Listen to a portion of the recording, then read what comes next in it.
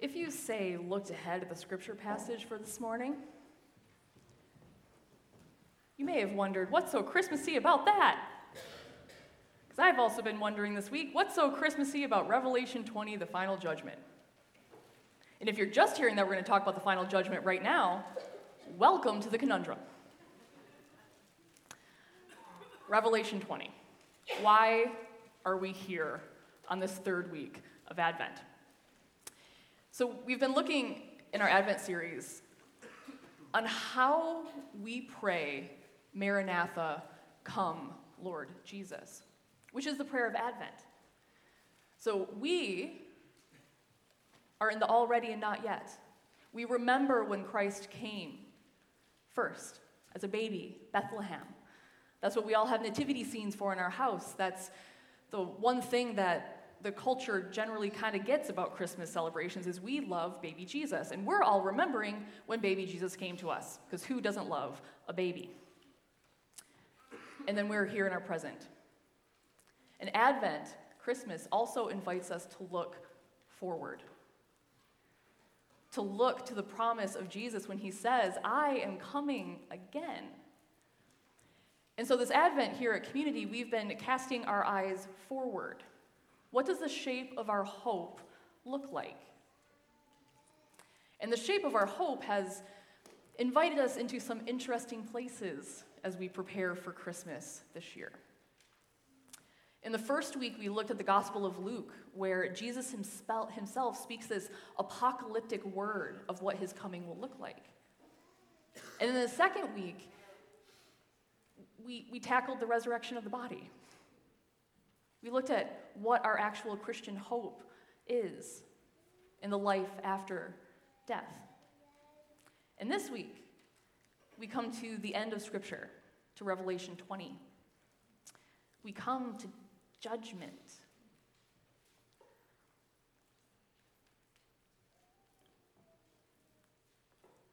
What is the good word for us this morning about judgment? Let's see if we get there. So before we read Scripture, before we read Revelation 20, we're going to start at verse 11. We're just going to read 11 to 15. Let us ask this morning for the Spirit's presence with us as we read God's word. Please pray with me.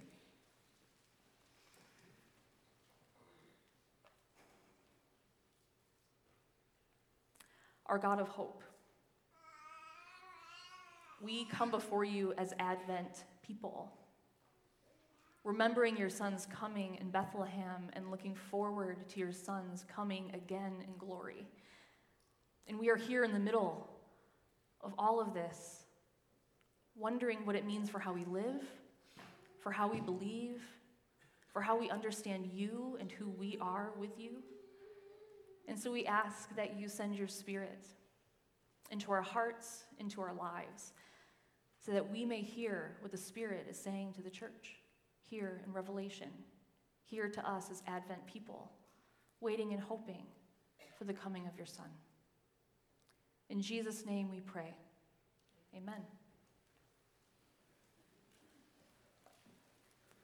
So Revelation, chapter 20, starting at verse 11.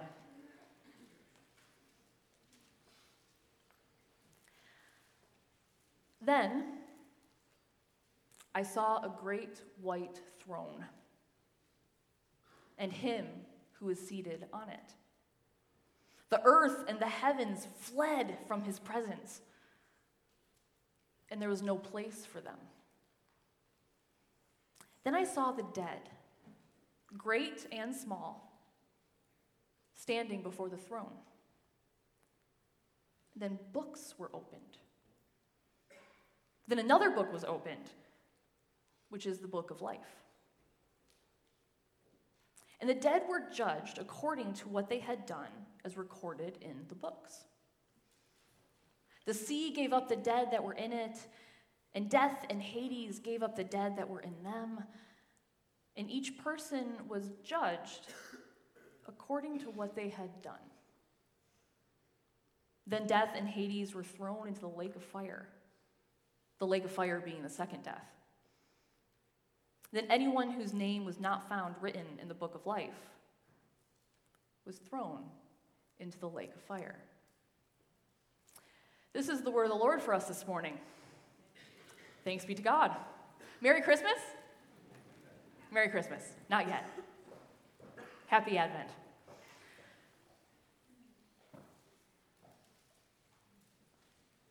Do you know what you get when you Google image search the word judge? I do, because I did that this week. You might think that you'd get some actual judges in black robes.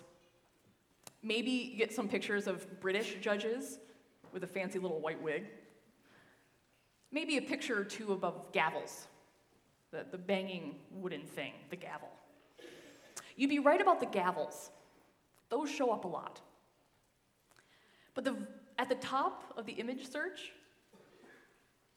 do you know there are two images? Judge Judy. Yeah. And a judge from a Food Network food competition show. TV personalities were at the top of the results. What we imagine when we think about what a judge looks like is shaped more by TV personalities than anything else. Which makes this morning's scripture passage particularly difficult for us to imagine.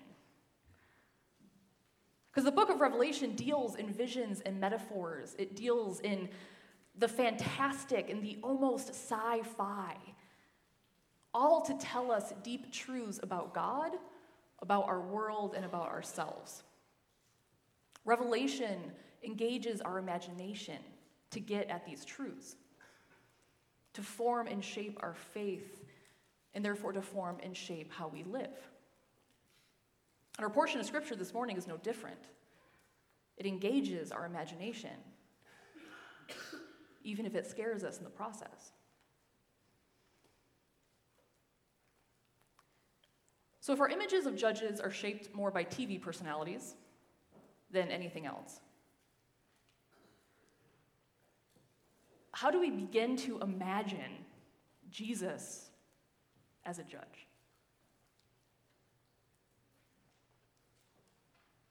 Here in Revelation, we get a glimpse of a great white throne, record-keeping books of everyone's lives, a glimpse of one book that's full of names, but not all names, and a lake of fire. There's a divine weighing of deeds and a judgment passed on everyone living and dead. With Jesus, the judge, at the center of all things.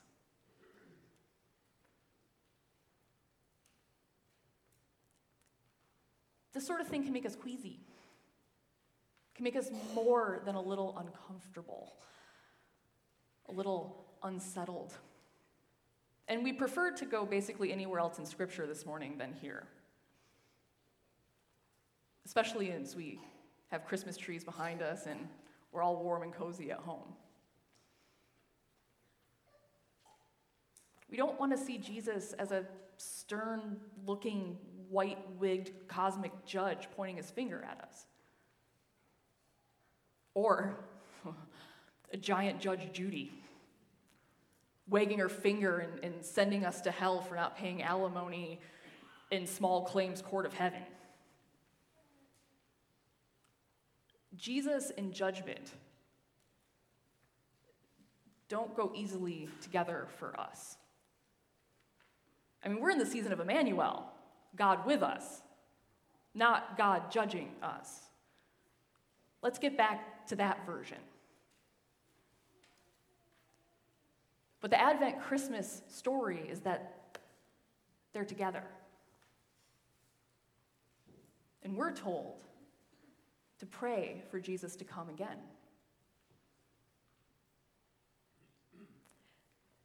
The truth is, it would be hard to go anywhere else in Scripture because judgment is a pretty dominant theme.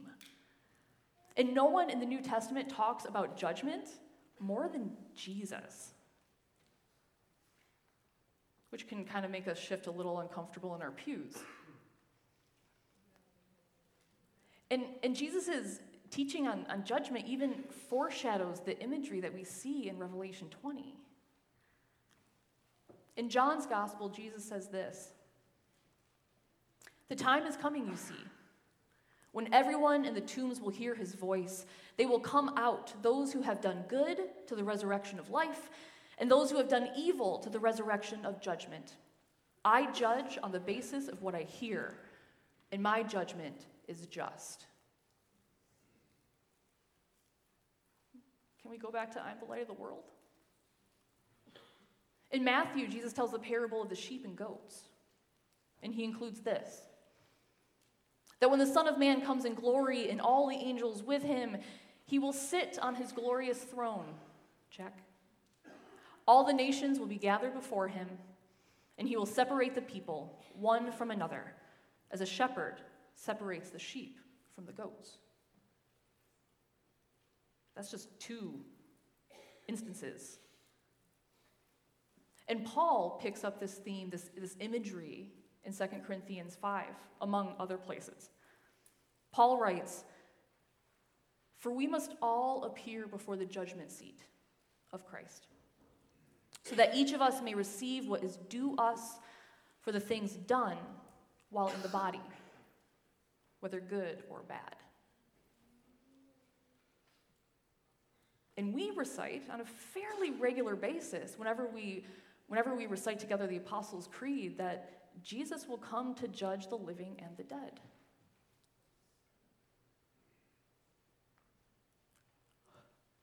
So how do we pray, "Maranatha, come Lord Jesus," when we are promised that he's going to come back as a judge?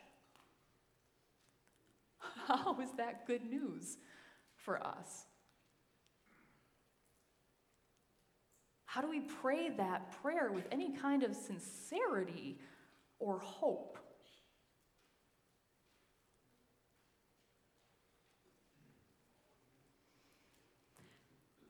One of the earliest depictions of Jesus in the early church, the aspect of Jesus that Christians wanted to stress as important, was a variation of this one. This one is a more modern version. But this is an icon, and I know we're not super keen on icons here, but it's Christian art, so we're going to go with it. This is an icon of Jesus as a Pantocrator, the all-powerful, the almighty. And this is in a modern church, in an Eastern Orthodox modern church. This is a modern figure of it. But this type of portrayal of Jesus is one of the earliest icons, the earliest images that the church painted of Jesus. This one. And this image, this Pantocrator, the almighty, the all-powerful, it becomes the image of Christ as judge. Christ as judge over all things. The all-powerful judge who will judge the living and the dead, the great and the small.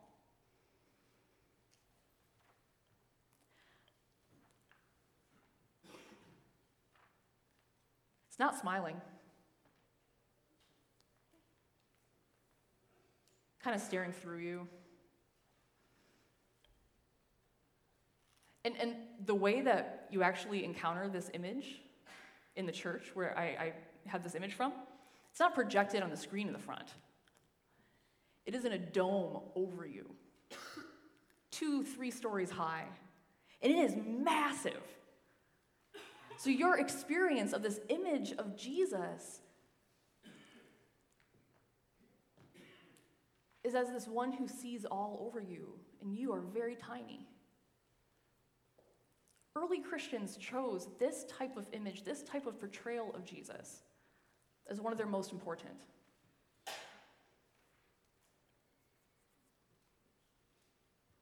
Maranatha, come Lord Jesus? When it sounds a bit more like a creepy Santa, he sees you when you're sleeping, he knows when you're awake, he knows if you've been bad or nice, will be good for goodness sake. That could be Christmassy, we could go there.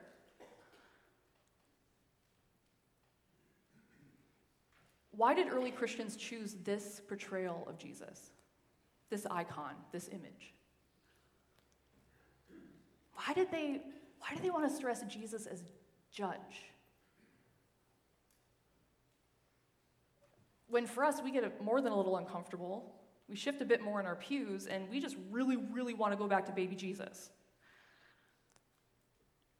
Are we missing something? Are we missing something?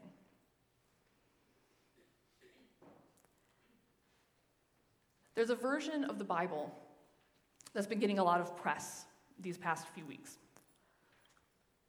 It's not the NIV, it's not the ESV, it's not the King James. It's a version called the Slave Bible. We're just going to keep this image up so Jesus is watching you. This version is called the Slave Bible. Or as the original title of this version of the Bible put it, parts of the Holy Bible selected for use of the Negro slaves in the British West India Islands. The Museum of the Bible in Washington, D.C. is currently showing an exhibit on this version of the Bible, the Slave Bible. And it was used by British missionaries in the 1800s to evangelize enslaved men and women who worked and labored on plantations in what is now the Caribbean. How does this Slave Bible differ from the one that may be in your hands or in your pew or on your phone, your iPad in front of you?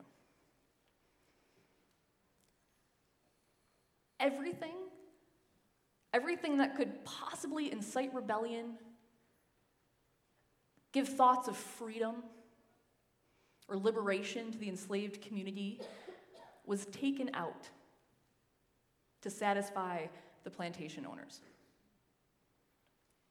How much of the Old Testament do you think made it into the Slave Bible?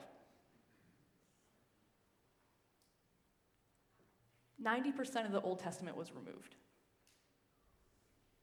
There's no Exodus. There's no God freeing the slaves in Egypt. No. In the New Testament, how much do you think made it into the New Testament? Just under 50%. The one whole book that is not in the Slave Bible, couldn't even take snippets of a book, is Revelation. Revelation was not in the Slave Bible. Because what human trafficking plantation owner would want those he enslaves to read about the coming judgment of all of those great and small, enslaved and owner? What human trafficking plantation owner would want those he enslaves to be shaped by the hope of a coming judge who sees everything and all things and everyone?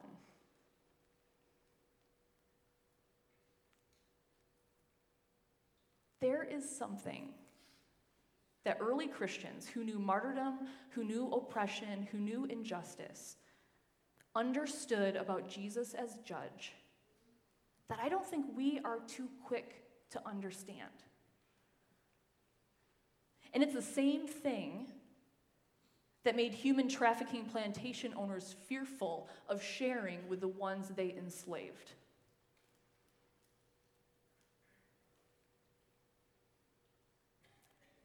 The promise of judgment. The promise of judgment is also the promise of justice. At this time of year, we often hear a poetic snippet of the prophet Isaiah, who talks about a shoot will come from the stump of Jesse. It's in our songs, it's often in our Advent readings. But if you continue to read after that poetic snippet at the beginning, you encounter a vision of the coming judge. Isaiah writes that he will not judge by what he sees with his eyes or decide by what he hears with his ears, but with righteousness he will judge the needy. With justice he will give decisions for the poor of the earth. And then the wolf will lie down with the lamb, the leopard will lie with the goat, the calf and the lion and the yearlings will play together, and a little kid's going to lead them. Isaiah points to a Messiah a Savior whose judgment creates a world where wolf and lamb lie down side by side, where peace is possible because justice has been done. So Jesus promises to come back as a judge, not because he wants to watch us squirm, like we're some contestants in a twisted cosmic reality show while he sits on his big throne in the sky. Jesus promises to come back as a judge because he wants to right the world that he loves. Because the promise of judgment, it's a promise of justice.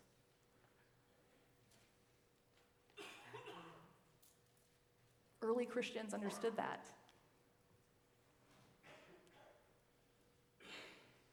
Human trafficking plantation owners in the 1800s got it too.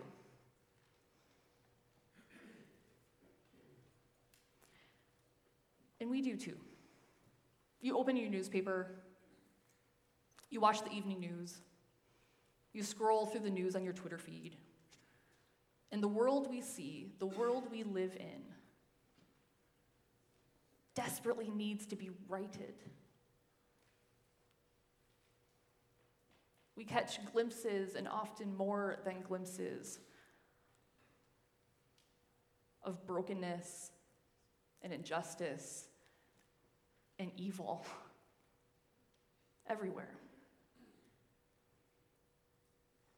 I don't know about you, but I am shattered by the photographs out of Yemen of the bodies of children who are frail and starved to death because of a war they have no part in. I am enraged by the flood of victims that come out again and again because of clergy abuse. Those who have suffered at the hands of people that were supposed to be their shepherds. I am angered by a political system that trades in lies and mistruth instead of serving the people they represent and using their power for the common good. And I feel hopeless, helpless, in the face of a growing inequality around this globe between the haves and the have-nots that extends even here in KW.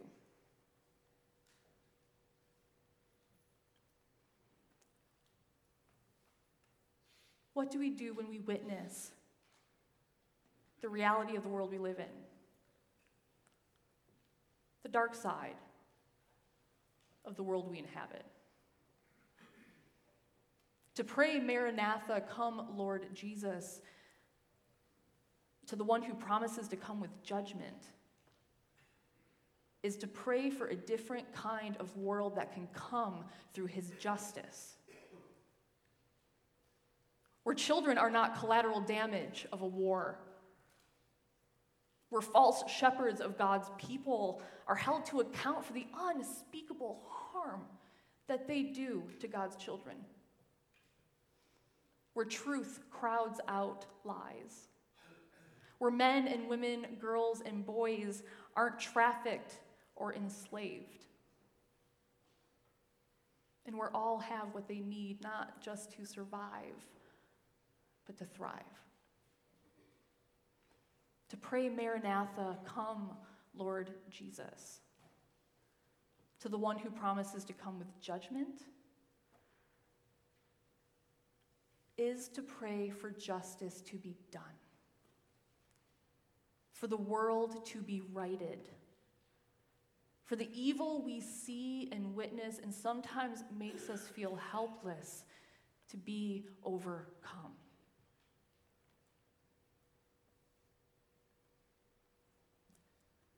Thanks be to God, amen, let's go home.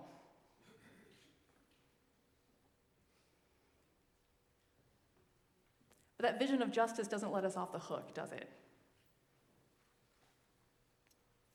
We still need to come back around to what Paul reminds us of echoing the words of Jesus, that we must all appear before the judgment seat of Christ. We will each stand before Jesus, the judge, the Almighty, and there's no way of getting around it or getting out of it, however uncomfortable it makes us, however much we'd like not to think about it, however much we'd like to think that that's something early Christians believed. We don't believe that as 21st century North Americans. Come on.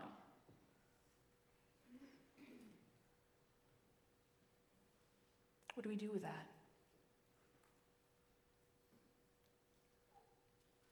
There's another image of Jesus the judge that I want to share with you.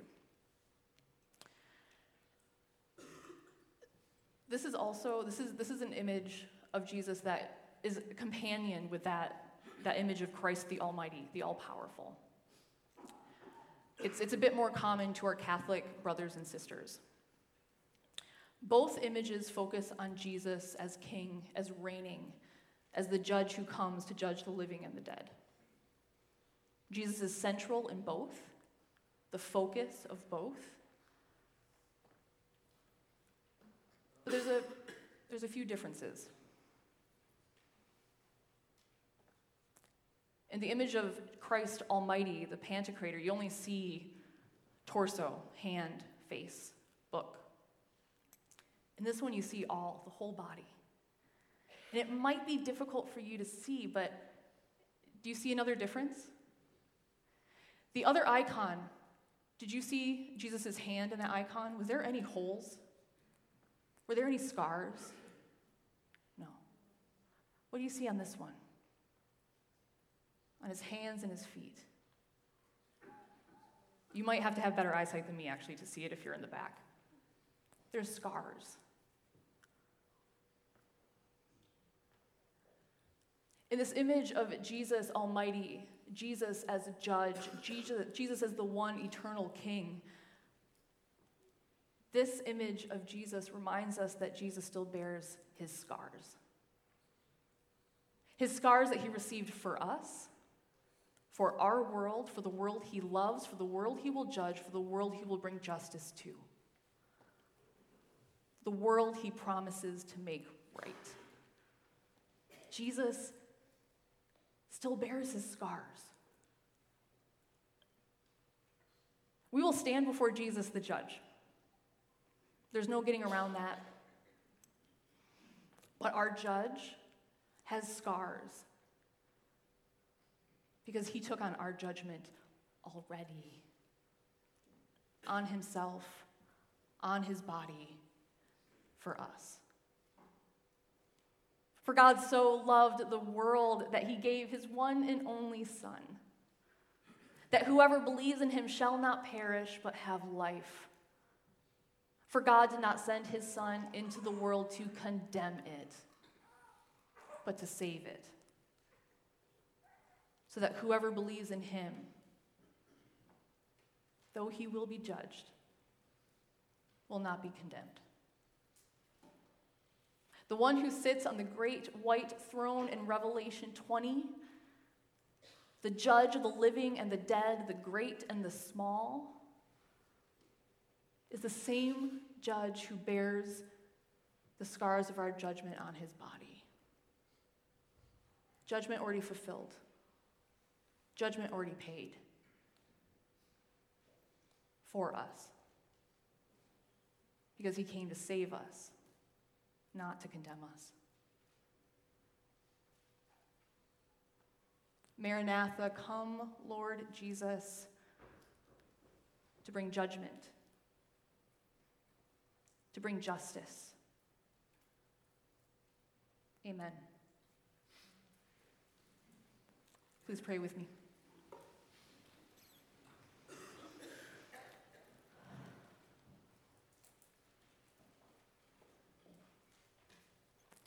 Our God of hope, you give us a vision of our world, this world that you love, this world that you have made. And it is a vision where injustice is overturned, evil done away with, darkness overcome. And we hold on to that vision and that hope. We pray for your Son to come again, to bring that hope, to make it real, here and now, not only in the world we love, but in our own lives. And we know that your Son comes as judge, but a judge who bears the scars of our judgment. So we ask that you work out in our own lives, not in the future, but today, that we can be agents of your justice, of your kingdom, that we can live in such a way that when our book is opened, that our Lord may rejoice in the life we have lived, the life we have lived for him and through him and in him. It's in the name of Jesus, the one who will come with judgment and justice, the one who bears scars on his body for us, that we pray. Amen.